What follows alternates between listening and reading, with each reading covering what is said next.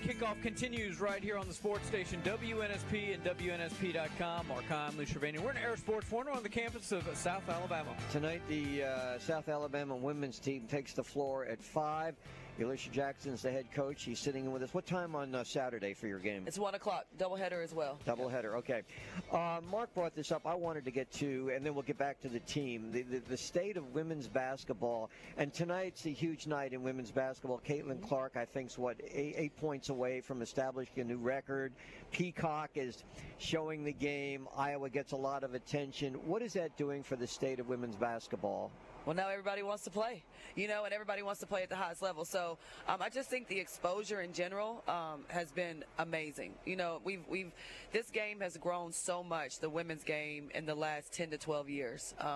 And so when you have people like Caitlin Clark and Camila Cordoza that's at South Carolina and Juju Watkins that's at USC, who's number 3 in the country in scoring as a freshman and putting up huge numbers, all the attention that's drawn, it's just a beautiful thing. And the fans that come out and watch it. I mean, it's the cheapest ticket, I think, tonight for the Iowa game I saw was something like $800 maybe or something like that. That's incredible. I want to, before we get, again, I don't want to disregard South Carolina. They're the only undefeated team in FBS now. How did they get so good? I mean, it used to be Connecticut. Right. Well, way back it was Tennessee, and then Connecticut. And but Stanford. now it's Stanford too. Mm-hmm. And they're still good. Yeah. But how did South Carolina get to where they are? Dawn Staley. Yeah. I mean, she started her coaching career at Temple, and I remember when she took the South Carolina job, and people were like, "You're crazy! South Carolina's in the sticks.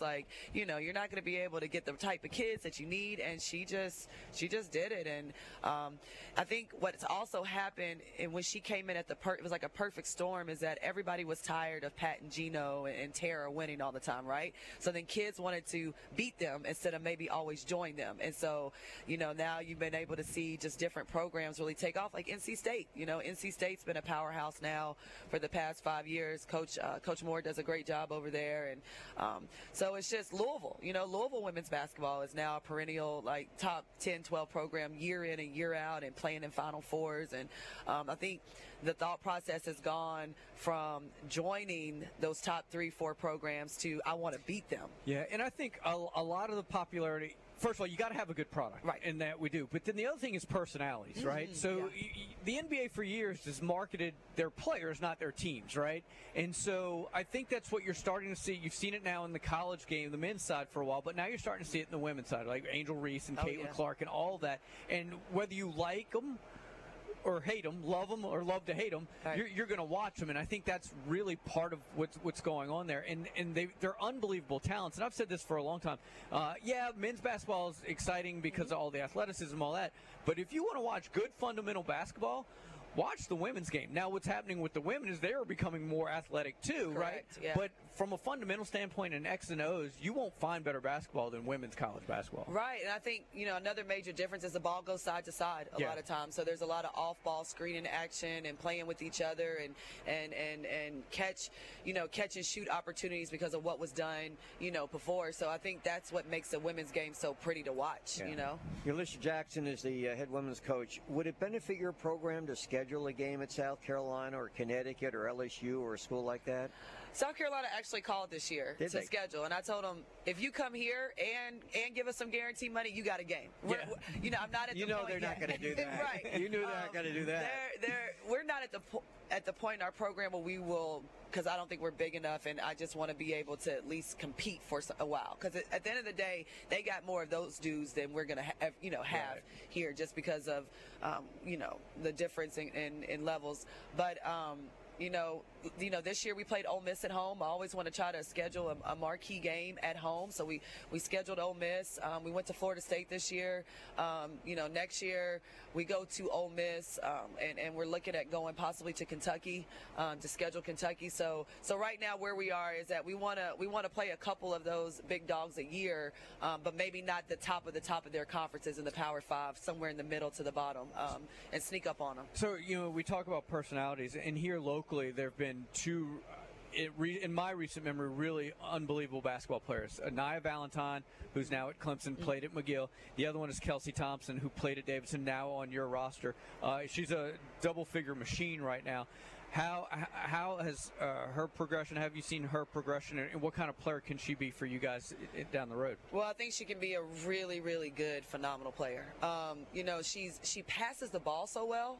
She leads us in assists. A lot of people don't know that. There's been many times that she just, she look up and she's got 4 assists, or her basketball IQ is so high that she hits it to hit the one more for a wide open shot because she can see it ahead. But the way she's really developed her pull-up game and being able to pivot and turn and spin and shoot fadeaways, we're still working with her on finishing at the rim. She's got to do a better job of finishing at the rim, but just being able to run her off of back screens or staggers and give her a slight advantage, and then she can take full advantage of it is what we try to do with her. But you talk about that transition from high school to college. I mean, it's no easy task for your ordinary 5-star recruit in any sport. But so there's always going to be that time where you just kind of have to figure it out. But it seems like she's figured it out fairly quickly. She has, and she's one, when we talk about invest and using that word in our program, she's constantly in the gym on her own. She's constantly in the gym, getting shots up, asking for extra workouts with our coaches. So she's one that definitely puts in the time. But the biggest thing with her, one of the biggest changes she made this summer was her body. Yeah. As coming in as a freshman, when I got here, she was a little bit out of shape, and our strength coach, Coach Tyson, she really latched with him this summer and this fall, and she changed her body, so now she can play harder for longer minutes, and she's stronger, so she can take some stuff and some contact and still rise up and shoot. But that's a big thing with freshmen, man, is managing their time and then figuring out the body part of it and getting themselves right. How do you deal with an issue of the girls who have not been winning much this year accepting defeat instead of hurting, and moving forward and hoping to become a winning team and not just falling into the realm, well, we're going to go out there and we lost, so what? Right. One thing that we really try to harp on is not what happened yesterday, not what's coming, but what's today. What's today? So today we just got to go 1-0 today. We're not worried about our record. We're not worried about whatever. Can we go 1-0 today? That's the only thing that matters. And when this game is over with, then Friday we'll start talking about going 1-0 on Saturday. And what's been really cool about this process and this team is, yes, the last 2 or 3 years have not been great here, right? It has not been great. But we have improved, and we've seen stuff happen even amidst our really, really bad losing streak. You're always gonna get honesty from me. We were bad. We lost for a long period of time in conference. But even during that time, you saw where we were getting better, and it showed up at JMU. JMU is one of the perennial programs in the league. They won it last year, and we're on the road at their place, and we take the lead early in the fourth quarter with 4 minutes and 47 seconds left. We're down 3, and we're doing it with 4 sophomores on the floor and a junior. So a junior that's playing out of position, and Jordan Rozier. She's never played point guard. We didn't have a point guard, and so we had to make her a point guard with the roster of 15 that I walked into, and she's done phenomenal. Yeah. But it's just things like that we just try to focus on, and this team has been really resilient in how our approach is. Like we only focus on today. We don't worry about it. A lot of our kids, if you ask them, and it's not because they're not into it, but I'm not sure they know what our record is, and that's where I want them to be. I want them to be so focused on having our feet wherever our feet are. Let's just be focused on that and taking care of that task today, and over time, I think we'll build and get this thing back up. Well, we're being honest. I got a text. Somebody wanted me to ask you who your favorite official scorekeeper is. Well, it's of course the people that work the games. Of course. Yeah, so for those that don't know, when Corey is not hosting the final drive, he's messing up official scorebook. Well, and Corey is also bugging the hell out of me with phone interviews and radio and podcasts and everything else. So he's always on top of it. But he's been a great advocate. In fairness to Corey, though, that's what you want as the head coach. Oh, the for attention, sure. Right? It's when they disregard you, and that's when it's not so good. Right. Yeah. And this is the crazy thing too. Like even in the midst of. So wait, just to be clear, Corey's good? Yeah. Oh, that's upsetting. I was hoping you had the truth. We could break some news here. No. I mean, Unfortunately, the score is what it is sometimes, and we're working on that. But no, he's been great. He's been awesome. So you need a point guard. Where do you go? We've got a few. I'm so big on point guards. Well, this is also what happened as well.